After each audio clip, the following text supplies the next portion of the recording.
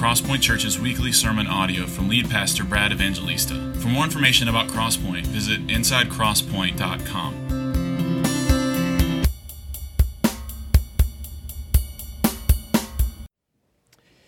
Amen. Good morning. Open your Bibles, if you have them, to Malachi chapter 4. If you don't have a Bible, I'd love for you to use one of the Bibles you can find in the rack in front of you, underneath the seat in front of you.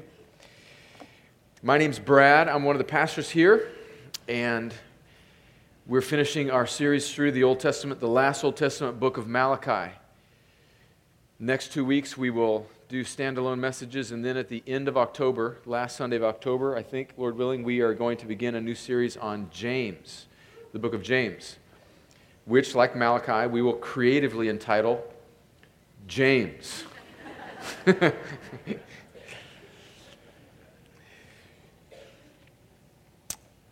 Our culture is fascinated with judgment. Have you ever noticed that? We even have blockbuster movies talking about Judgment Day.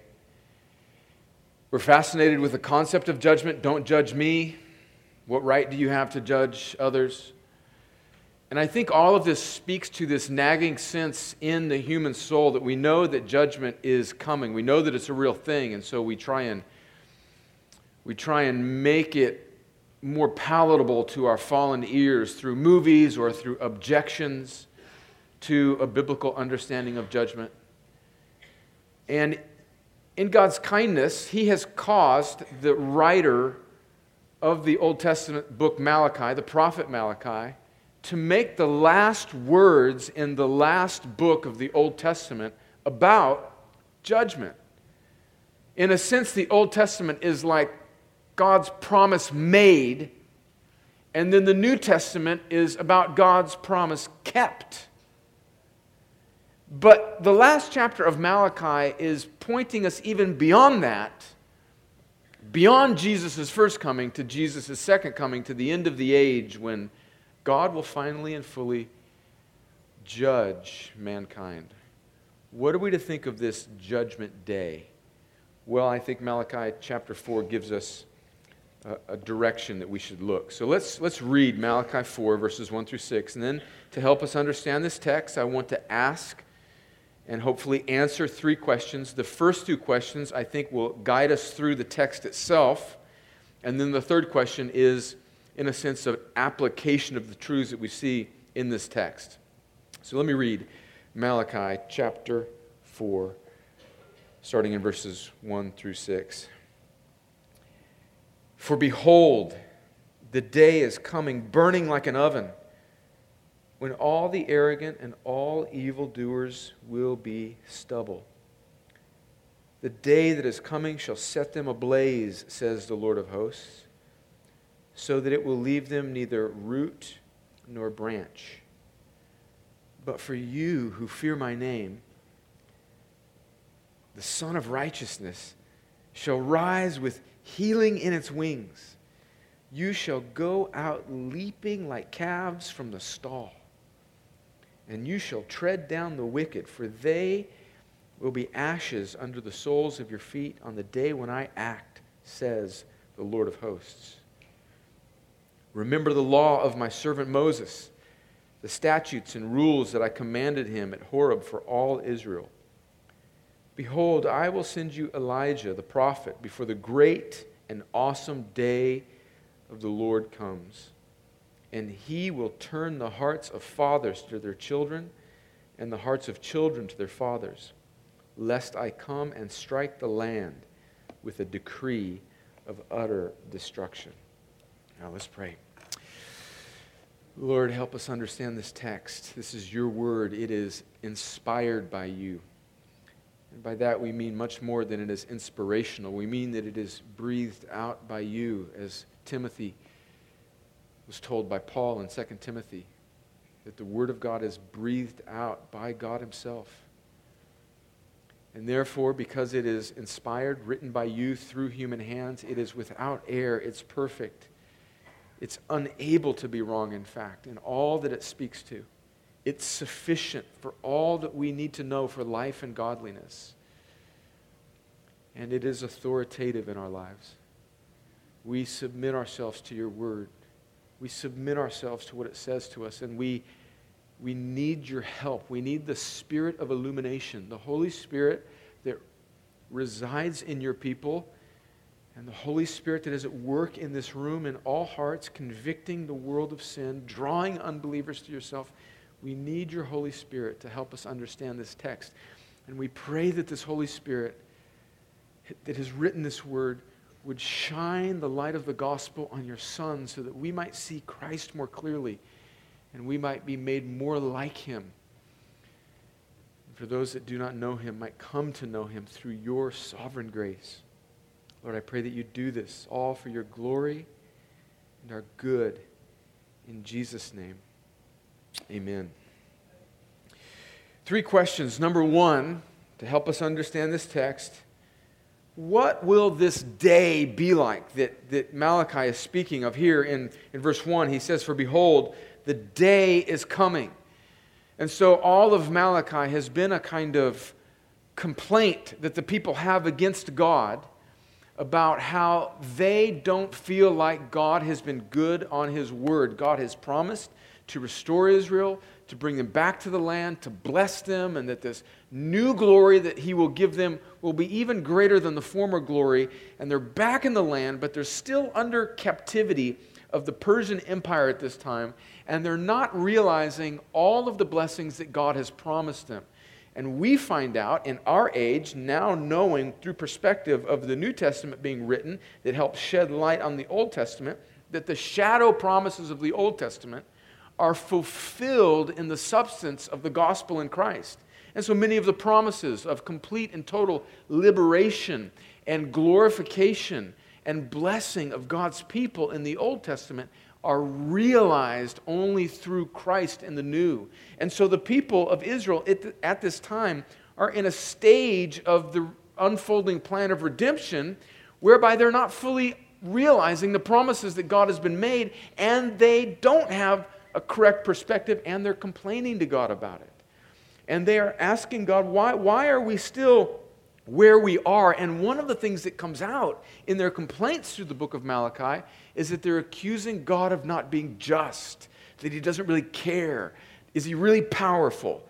And this answer here from God through the prophet is that yes, there is a day of justice, a day of judgment coming. And he goes on in chapter 4 to describe what this day will be like. So what will this day be like? We want to think of it, I think, in two terms, 2 applications. It will be different for 2 different groups of people. First, for the wicked and the arrogant and the evildoers, it will be a dreadful day. A dreadful day. Look at verse 1 again. He says, "For behold, the day is coming, burning like an oven, when all the arrogant and all evildoers will be stubble. The day that is coming shall set them ablaze, says the Lord of hosts, so that it will leave them neither root nor branch." First, we need to see that for the arrogant, for the evildoers, the day of judgment will be a dreadful day. Look at how Malachi describes this day of the Lord, which we know prophetically is pointing us to Christ's return. It will be a day where it burns like an oven. He says it will set these evildoers ablaze, these who do not trust in God. And it will be so decisive that it will leave neither root nor branch. Now these are huge, magnificent, dreadful descriptions of this judgment day. Jesus, who sometimes people who aren't very familiar with the Bible often attribute a kind of softness to, don't realize that Jesus also in the Gospels talks often about this judgment day that is coming. In fact, in Mark chapter 9, verses 47 through 48, listen to how Jesus describes this eternal judgment that will come upon those evildoers that Malachi speaks of here in Malachi 4, verse 1. He says, speaking about sin, he says, "If your eye causes you to sin, tear it out. It is better for you to enter the kingdom of God with one eye than with 2 eyes to be thrown into hell, where," verse 48, "their worm does not die and the fire is not quenched." And there are many other instances in the gospel where Jesus speaks about judgment. And it's a dreadful day for those that are not trusting in God and not trusting in what his Son has done on the cross. These are magnificent, dreadful, awe-inspiring descriptions of eternity separated from God. It will be a dreadful day.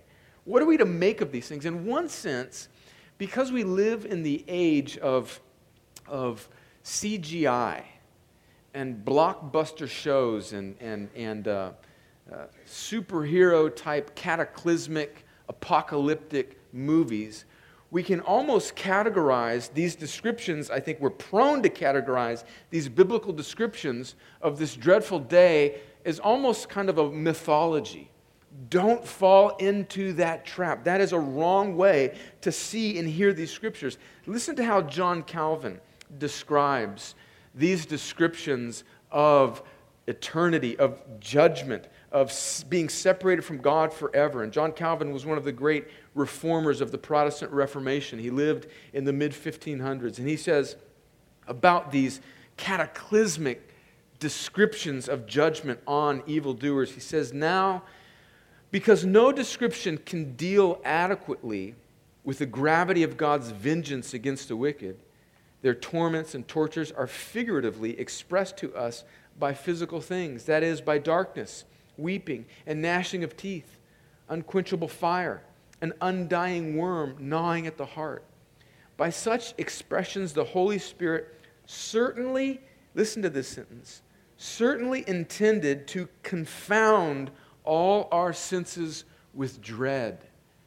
And part of God's design is to give us a picture in the Scripture of eternity being judged apart from Christ, and it should cause us to fear, to dread, to run to mercy that can be only found in Him. And that's a description of this dreadful day of those who are not fearing God. They're not trusting in Him. They're trusting in themselves, in their own righteousness, or they're coddling unrepentant sin. And the Bible is very clear that there's this day coming that will be very dreadful, where they will be set ablaze. Not a root or branch will stand. Will burn like an oven, and they will be stubble. But likewise, it will also be a liberating day for those who fear His name. Look at verses 2 and 3. So it's a dreadful day for evildoers. And don't think of evildoers as felons or terrorists that do wicked things. But evildoers are all those that do not trust in God and His goodness. To not trust in God is the heart of evil, because it's a kind of idolatry where you're committing cosmic treason against God by not recognizing His goodness in your life. But those who do fear His name, look at how this day is described. It's described as a liberating day. Verses 2 and 3. But for you who fear my name, the Son of Righteousness shall rise with healing in its wings. You shall go out leaping like calves from the stall, and you shall tread down the wicked, and they shall be ashes under the soles of your feet on that day when I act, says the Lord of hosts. So, in contrast, for those who don't fear His name, who are evildoers, for those who do fear His name, it will be a liberating day. And the descriptions in verses 2 and 3 of how glorious this day will be for those who do fear my name should cause our heart to worship. And we're going to think about these phrases here for just a few moments. First, it says that the Son of Righteousness shall rise. In the Old Testament, God's glory is often described as a shining sun. Listen to Isaiah chapter 60, verses 1 and 2. It says, "Arise, shine, for your light has come, and the glory of the Lord has risen upon you." There's that imagery of this sun rising, and it is the righteousness of God, the glory of God. Verse 2, "For behold, darkness shall cover the earth, and thick darkness the peoples, but the Lord will arise upon you, and His glory will be seen upon you." So there's this righteousness of God that will be displayed on that last day. But think about this. Now this is beautiful. This Son of Righteousness shall rise, and it will with healing in its wings for those who fear His name. And so in Psalm 37, verse 6, listen to what it says about this righteousness that brings healing. It's not only attributing the righteousness to God himself, which clearly he is, but it's the righteousness that God will give his people who fear him. Listen to Psalm 37, verse 6. He will make your righteousness shine like the dawn, the justice of your cause like the noonday. And so on this judgment day, for those that are fearing God, trusting in his son Jesus, God's righteousness will be on full display, but it won't only be God's righteousness, it will be God's righteousness that he gives his people, which will bring healing in its wings. And what's this healing? I don't believe this is a promise, like some people wrongly interpret, a promise of earthly, temporary, physical healing. I think it's speaking to the healing of the gap, the breach that has been caused between us and God because of our sin. God's righteousness is going to rise, and he's going to give righteousness to his people. And now primarily what will be healed is the great chasm between God and man through the work of his Son, where he takes their sin and he gives them his righteousness. I mean, verse 2 should cause you to dance. The Son of Righteousness will rise, God himself will rise with his righteousness. He'll give you his righteousness, and he will heal you, healing in his wings. Think of this picture of like a mother hen covering its children from wrath, even his own wrath. And what's the implication of this? The end of verse 2, you shall go out leaping like calves from the stall. Think about a calf, a little horse or a goat or a little baby cow that has been stuck in a dingy, manure-filled stall. And he gets freed, finally freed. And that place has been dark and stinky and mildewy.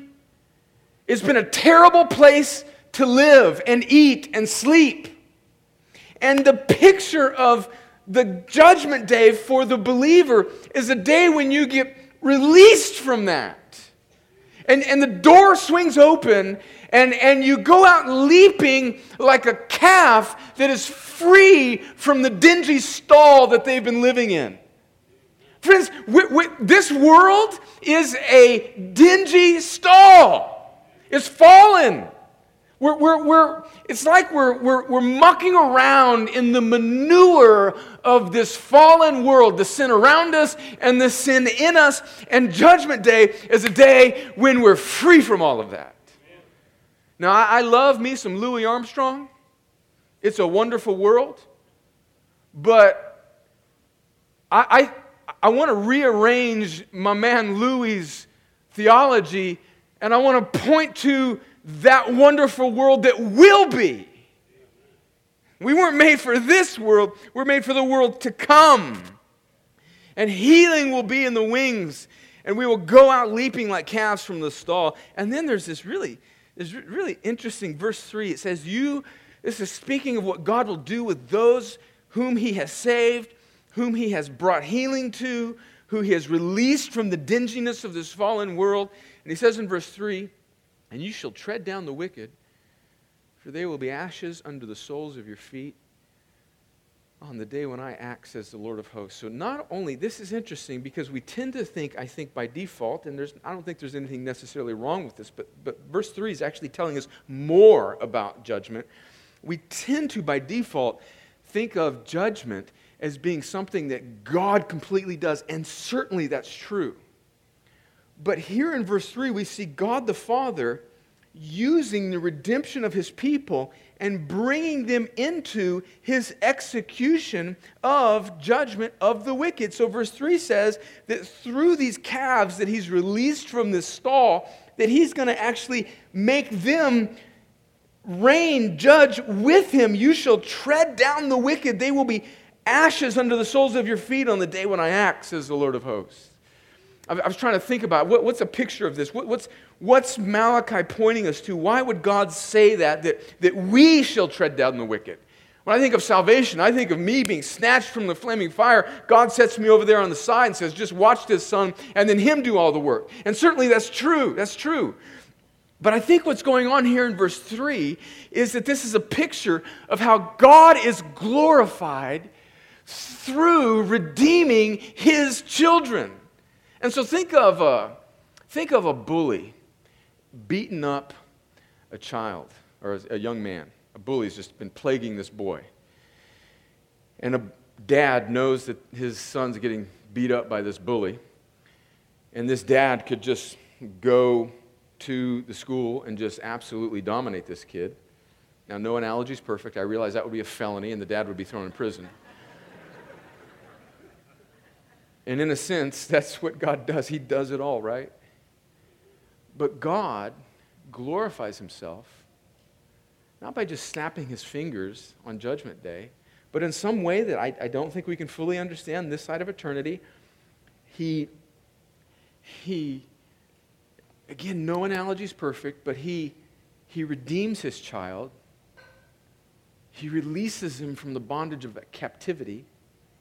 And through the redemption, there's some way in which God uses the redemption of his children to actually be the means by which he tramples down the enemy. So I think that what that means is that the redemption of God's people on Judgment Day is part of the means by which God uses to trample, to glory over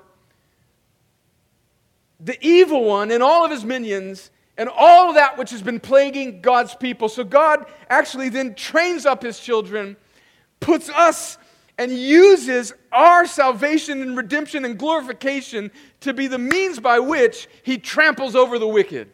How glorious is your salvation? That God brings glory through it and tramples over the wicked by using our lives and our testimonies as the way that he tramples over the wicked. Before we move on to verses 4 through 6, here's this thought that I think some may be rattling around in our minds. It will be a liberating day for Christians. But we read in the New Testament in places where Christians will also, in a sense, be judged. And in what way will Christians be judged, and should we fear that? Listen to what Romans chapter 14, verses 10 through 12 says. When Paul clearly is speaking to the church, clearly the context of his audience is Christians. He says, "Why do you pass judgment on your brother? Or why do you despise your brother? For we will all stand before the judgment seat of God. For it is written, 'As I live, says the Lord, every knee shall bow to me and every tongue shall confess.'" Verse 12, "So then each of us will give an account of himself to God." And then 2 Corinthians chapter 5, verse 10 says, "For we must all appear before the judgment seat of Christ, so that each one may receive what is due for what he has done in the body, whether good or evil." So how do these passages about judgment square with the rest of the Bible that talks about, especially the explanation of the gospel in the New Testament, that says that we're not saved by our works? Verse 12 of Romans 14 says that we will have to give an account of ourselves to God, and that we will receive what is due, what we've done in the body, whether good or evil. How do we put that together with like Romans 8 verse 1, where it says, "There is therefore now no condemnation for those who are in Christ Jesus"? Well, here's what I think is going on as we look at these passages that seem to be in tension, because we want to understand fully what's happening for believers on that liberating day. Clearly, there is no condemnation for those who are in Christ Jesus. Psalm 130 says that if God were to mark our iniquities, who could stand?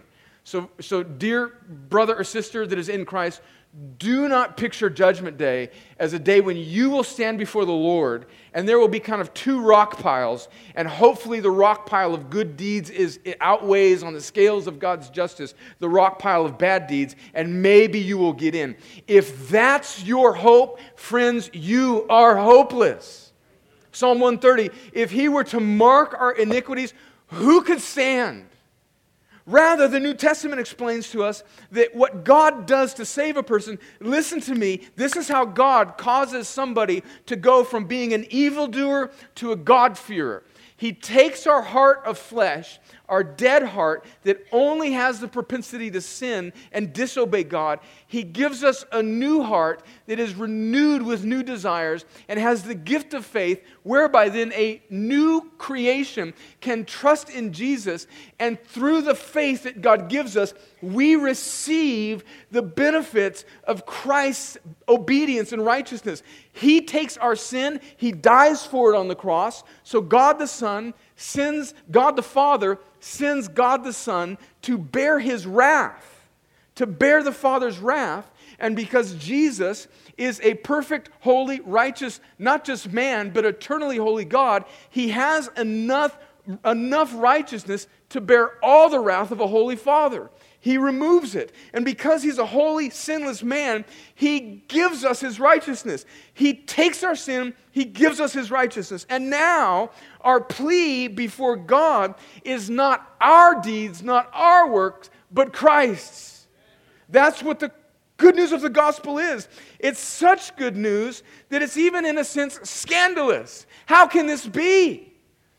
That God would be so gracious to save people who can't be saved by their own works, because all of their works are like filthy rags before God. But knowing that this is the gospel, what are we to make of these verses like in Romans 14 and 2 Corinthians 5 that says, in a sense, we will stand and we will see all of our deeds before a holy God? Here's how I think we should think about this. I think this is pointing us to the fact that our lives matter and what we do matters. How we live matters.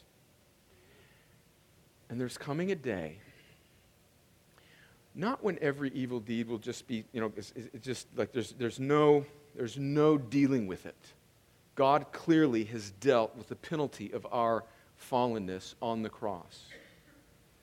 But we will stand before the Lord, and we will finally see clearly in HD just how dreadful and wicked our rebellion against God was. And we will see how glorious and how beautiful and how gracious Christ's sacrifice for us is. And God will, I don't know how this will work, but in a sense we will get a picture. I will see His goodness to me. And not to shame me, not to condemn me, but I will see all of the things that I have done. And in that moment, I will finally realize the gap between God's grace and my wickedness. And all of that, in God's kindness, will not serve to bring me to a place of condemnation, but it will serve to bring me to a place of worship and joy, so that I will be like this calf leaping from the stall, because I will finally really know how good God has been to me. And God, I think, will show me that on that day. He will show His people that on that day. And they will give an account, and they will have a new and fresh opportunity to worship God afresh, because we will give an account, and our plea on that day will be not my works, but Christ's. And that accounting will be an opportunity for the Christian to worship God fully and see it all clearly. For maybe the first time, unlike we've ever seen it before. So Christians should not fear judgment. And by the way, just another thing, there's other things in the Bible about judgment. Even 2 Corinthians 5, it says we may each receive what is due for what he has done in the body, so there will be varying degrees of reward in heaven. But this is why heaven, I think, will be so glorious, is that there will be no cause for jealousy. So I will be with a brother in heaven, and he will have served the Lord maybe more fruitfully than I did. But I won't be jealous of him because I will be free from sin. And now his increase will actually only be an opportunity for my joy to increase on his behalf. think about how free that is. I mean, the ever-increasing joy of heaven will be so good is that it will completely reverse the paradigm of this fallen world, and all these sins that drag us down and compare ourselves to one another will be reversed, and we will be finally free. And now one another's joy will only serve to increase our joy.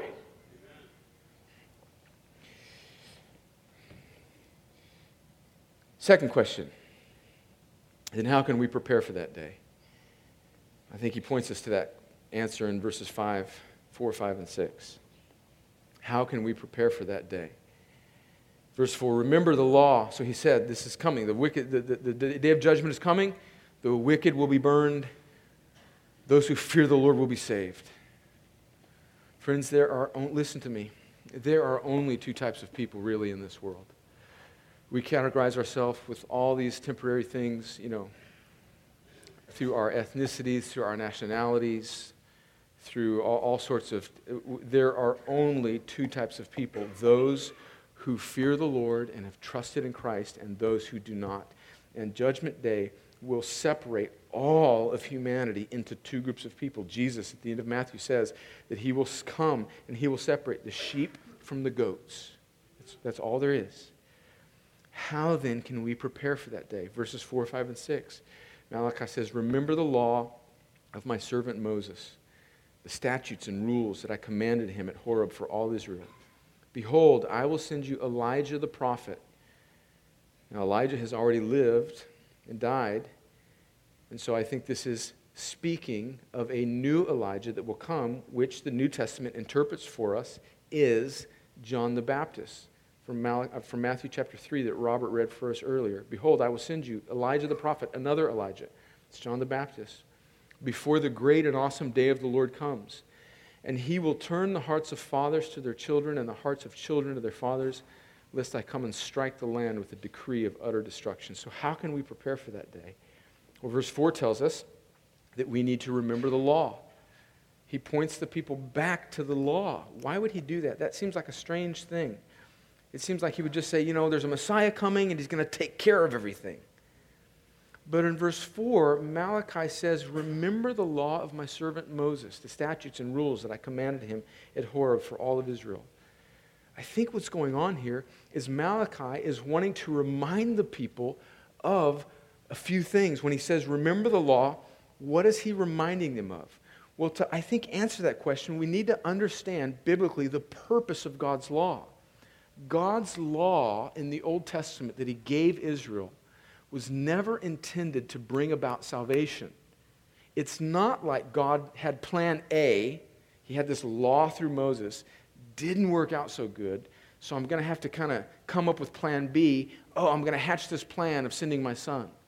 No, all of this is part of God's unfolding redemption. His plan, his one plan from eternity past. And so the law in the Old Testament was never meant to do something that God didn't intend it to do. What is the purpose of the law? I think we can think of the purpose of the law broadly in three categories. One is to show us God's holiness, to show us how holy God is. Two is to show us how sinful we are in comparison to God's holiness. And three is to show us what we need to make up for that gap between God's holiness and our sinfulness. So the law shows us what's right, God's holiness, what's wrong, our sinfulness, and what's needed, someone who will bridge the gap. The law was never meant to drive us into ourselves, to try and save ourselves through our good deeds. The law is intended to drive us outside of ourselves, to bring us to a point of failure so that we will look to God who alone can do it for us. And that's what the Old Testament is all about. It's pointing us away from ourselves. In a sense, the Old Testament is bringing Israel and us to a place of futility where we will not look at our own righteousness, but we will finally unlock our hands from our own desire to make ourselves right before God through our own merit and hold on to God who alone can do it.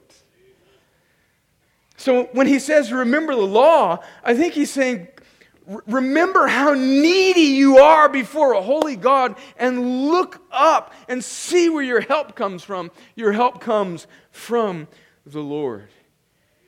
In verses 5 and 6, he says there's coming one who will pave the way for the Messiah that is coming. And he says, behold, I will send you Elijah the prophet, or this John the Baptist, this new Elijah, before the great and awesome day of the Lord. In other words, there's this forerunner who's coming to prepare the way, as we read in Matthew. And he will turn the hearts of fathers to their children and the hearts of children to their fathers, lest I come and strike the land with a decree of utter destruction. So, how can we prepare for that day? We need to remember the law, not do better, but come to a place of futility to where, secondly, we must turn and trust in Christ. That's what verses 5 and 6, I think, is pointing us to, is a kind of shadow of the Old Testament. He says, I'm sending a forerunner, and what's this forerunner going to say? He's not going to say, do better, straighten yourselves up, make yourself good enough to go to church. He's going to say, repent. Verse 6, he will come and he will preach a message of repentance. Turn your hearts. And I think it's striking that he uses this example of father and children, because men were leaders. We need to be the ones that lead in this. We set the tempo for the church and the family. That's not to say that if the father is not around, or women, if you're married to a man who's not a Christian, that God can't work wonderful things in your life. But as a pattern, here God is telling us, men, repent, lead the way in repentance, and you will transform your family, you'll transform your church, you'll transform your land. Repent and trust in the one that this forerunner will be talking about, which is Jesus. He alone is the one who can make you right with a holy God. Remember the law. Let go of your desires, your attempts to make yourself right. Turn and trust in the one who is coming, who will finally and fully restore you to God. Turn and trust in Christ. Those are the last words of the Old Testament. Turn and trust in Christ and flee from the destruction that is coming. So how does seeing this day, third question, how does seeing that day, that judgment day, help us today? How does seeing rightly that day, knowing that it's coming, how does it help us today? 4 quick thoughts before we receive communion. 1, we can rest in God's justice. Part of the problem with Israel in the day of Malachi was that they were whining, they were complaining, they didn't think God was just. And when we see that day, we know that God will be just.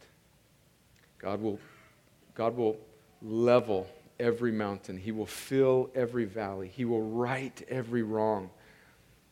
He will make everything finally and fully bow to His lordship. Not just things out there in the world, but things in my heart. God will do it, and we can rest that everything will be finally and fully made right. We can rest in that. Last week we read Psalm 73 that talked about the psalmist crying out to God for what seemed to be injustice around him.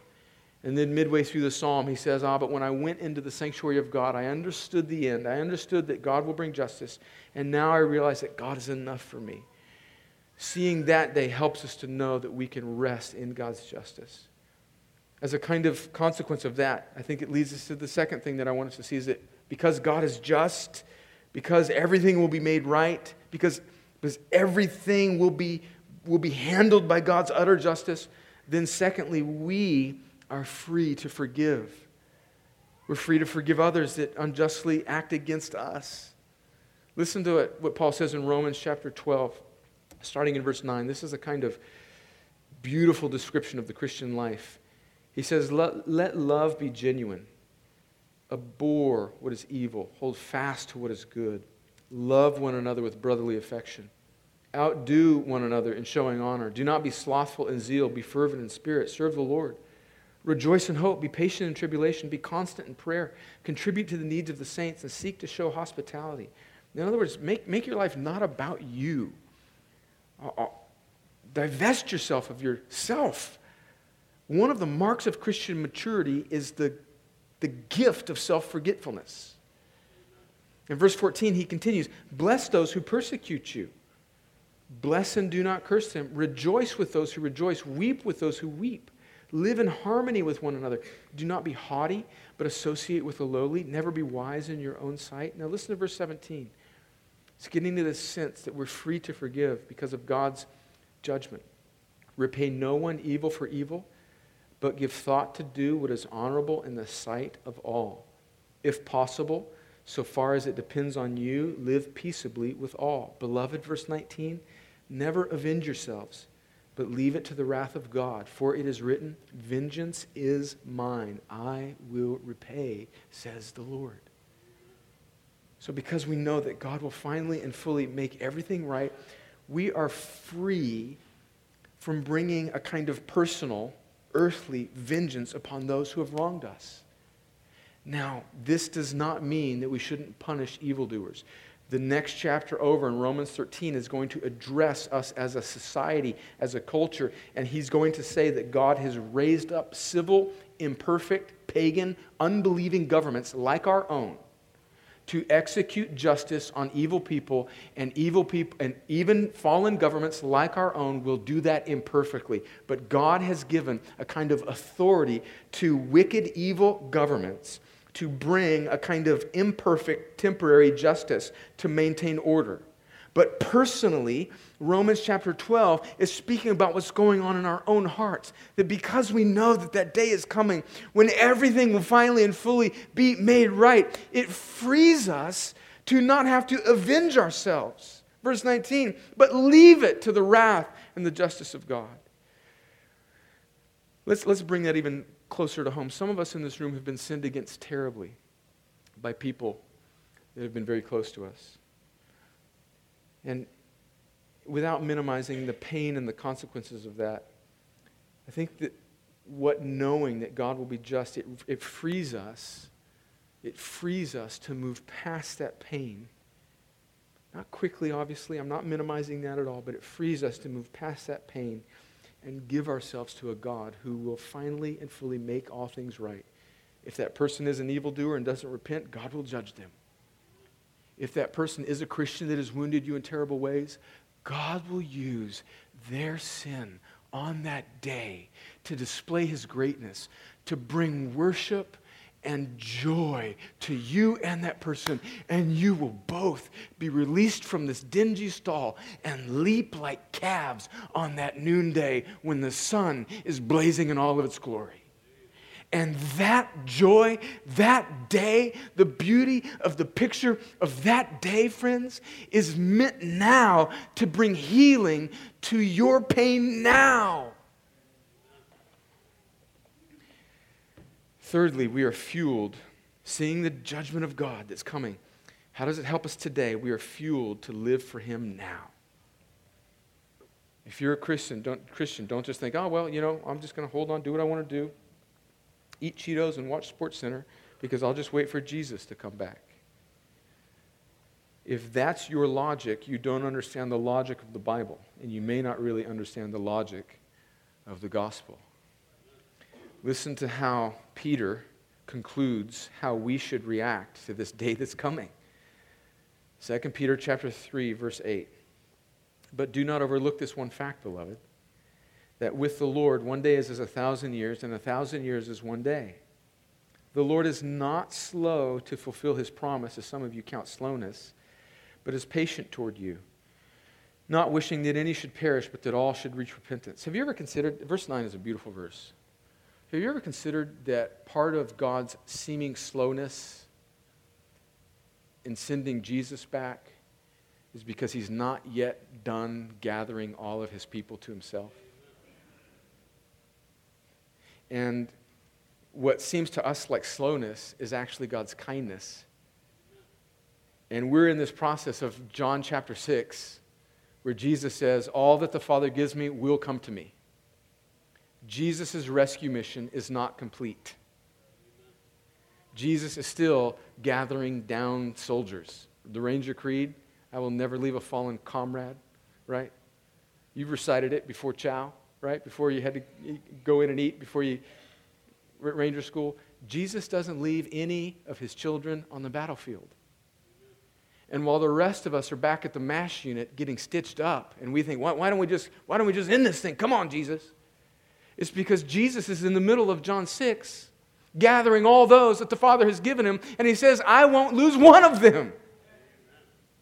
So let's get stitched up, and let's go back out. Not because Jesus needs our help, but because he's called us to be his means that he brings all of his children home. But I'm getting ahead of myself. Let me keep reading. But the day of the Lord will come like a thief, and then the heavens will pass away with a roar, and the heavenly bodies will be burned up and dissolved, and the earth and the works that are done on it will be exposed. And verse 11. Here's Peter's logic. Since all these things are thus to be dissolved, since the evil are going to be burned up, since the arrogant, since those who do not fear his name will be wiped away, and the righteous will leap like calves, since all these things are thus to be dissolved, what sort of people ought you to be in lives of holiness and godliness? Waiting for and hastening the coming of the day of God. Think about that. Our posture of sanctification is hastening the day of God's coming, because of which the heavens will be set on fire and dissolved, and the heavenly bodies will melt as they burn. But according to his promise, we are waiting for new heavens and new earth in which righteousness dwells.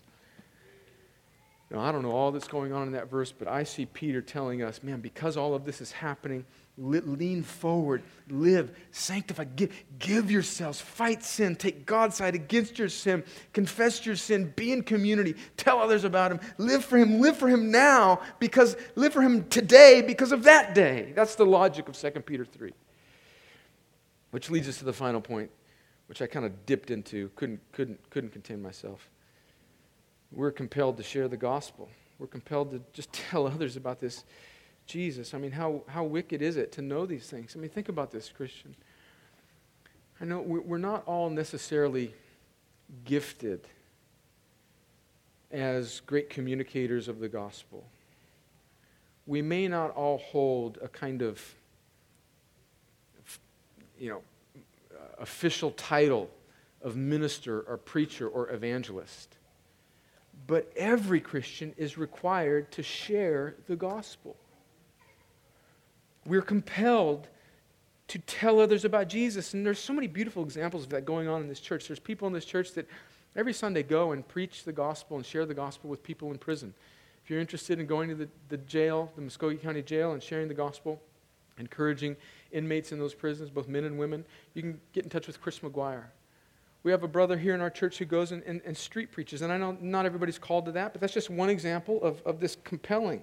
But all of us, whether we're called to do jail ministry or whether we're called to share the gospel, in some sort of formal evangelism way, all of us are called to share the gospel in our spheres of influence because, friends, think about it. Just think about it logically. If these things are true, which they are, what type of people would we be if we didn't tell others that we loved about it?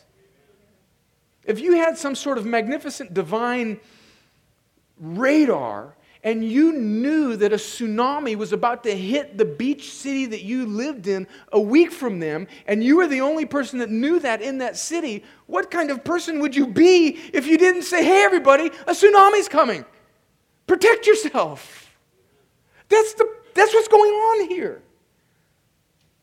So, do you know the gospel and do you love people? If you're a Christian, the answer to both of those questions should be yes. And who can you share? Who can you share and just say, look, this is what God has done with me. God is holy. We're sinful. Jesus died to bear his wrath for us, and those that trust in Jesus will be saved. Maybe it's not that clinical or that forced in that way, but you know that news. That news has gripped your heart. That news has caused you, it will cause you to leap like a calf someday, and you seek to make your life about weaving that news into your conversations with those that you love. I think that's all of our responsibility, and friends, I don't say that as a chasten to you. I say that as a confession that I need to do that better. It can be so easy in the South to just hunker down into church attendance and fellowship. Church attendance, Bible studies, and fellowship. Church attendance, Bible studies, and fellowship. Church attendance, Bible studies, and fellowship. And all the while, that day is coming. Now, don't get me wrong. I'm all for church attendance, Bible studies, and fellowship. But Paul says in 2 Corinthians chapter 5, verse 11, therefore, knowing the fear of the Lord. Remember, what's the distinction of those who will leap like calves? Those who fear his name. Knowing the fear of the Lord, that's a Christian. We persuade others. And he goes on in chapter 5 to say that we have this ministry of reconciliation. Listen to Spurgeon.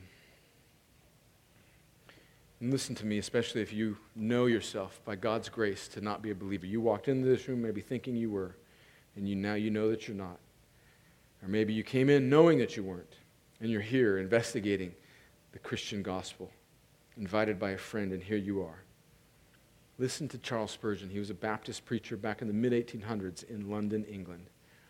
And he says in a sermon, and I say these words to you as well, meet me in heaven.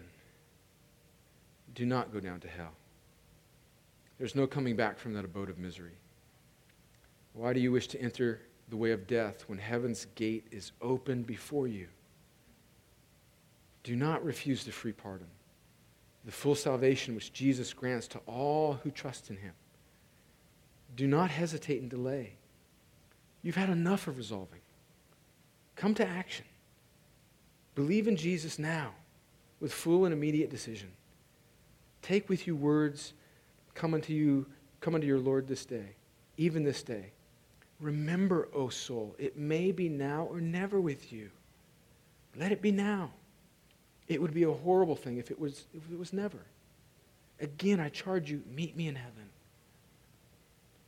Friends, repentance is a gift that God gives you. It's not something that you can decide to bring when you want to square your life away. And if you hear God speaking to you right now, do not harden your heart. You may have questions. Guess what? I still got questions. Well, you think we figured this all out? Yeah. Spurgeon's not saying stop thinking. He's saying enough of your resolving that in your sort of man-centered way is somehow causing you to just kind of delay. Come to action. In other words, turn from trusting in yourself and trust in Jesus. You will stand before God someday. Judgment day is coming. And your only hope on that day is that God himself would save you through the sacrifice of his Son and work in you. Trust in him. Trust in his works and not your own. Would you do that today? What do you have to do to trust in Jesus? It's something that happens in your heart and your head. You turn away. You make a decision. God enables you to do that. So if you're even thinking about this right now, I think that's evidence that God is enabling you to do this. You turn away. You say, Lord, I don't want to trust in myself anymore. I don't want to trust in my own righteousness. I don't want to live this life I've lived. I don't want to be an arrogant, proud person. I know, I don't understand it all, but I know that my only hope is that you would save me. And what this Bible's telling me is that you've sent your Son to bear your own wrath, as strange as this seems, and that if I will trust in him, his life, his death, his victorious resurrection, I don't understand it all, but if I will trust in him, I can be saved. I will someday go out leaping like a calf. I can live for you and be part of a family. Do that today. And don't just do that privately in your own heart and leave this room. Talk to somebody that you know to be a Christian and say, I want to trust in Jesus today before you leave this building. Let me pray and ask the Lord to help us. Father, as we come now to receive communion, to come to the Lord's table, as is our custom on the first Sunday of every month, may I'm asking you to do two things. One, would you prepare the hearts of believers in this room? Would you help us to be just ever mindful of how needy we are, that our only hope is Christ, and that this bread and this juice represents Christ's sacrifice on the cross, his body which was broken and his blood that was spilled to atone for our sin. So we come feasting on the bread of heaven, Jesus himself, who alone can satisfy your wrath and satisfy our souls. For Christians in this room, may we come examining our lives in light of Christ's, in light of our lives, not to put us into a state of condemnation, but to afresh bring us in neediness to your table, saying it's only by Jesus, only by your Son can we come to you and come to this meal. And then, Lord, as we feast on Jesus, secondly, would you cause us to have a kind of taste of that day when we will be around your table and we will leap like calves and we will be with you forever and joy will be ever increasing. May you cause us to examine ourselves as we come to the table, but get up from this table with great joy and worship. Lord, I pray that you do all these things for your glory and for our good in Jesus' name. Amen.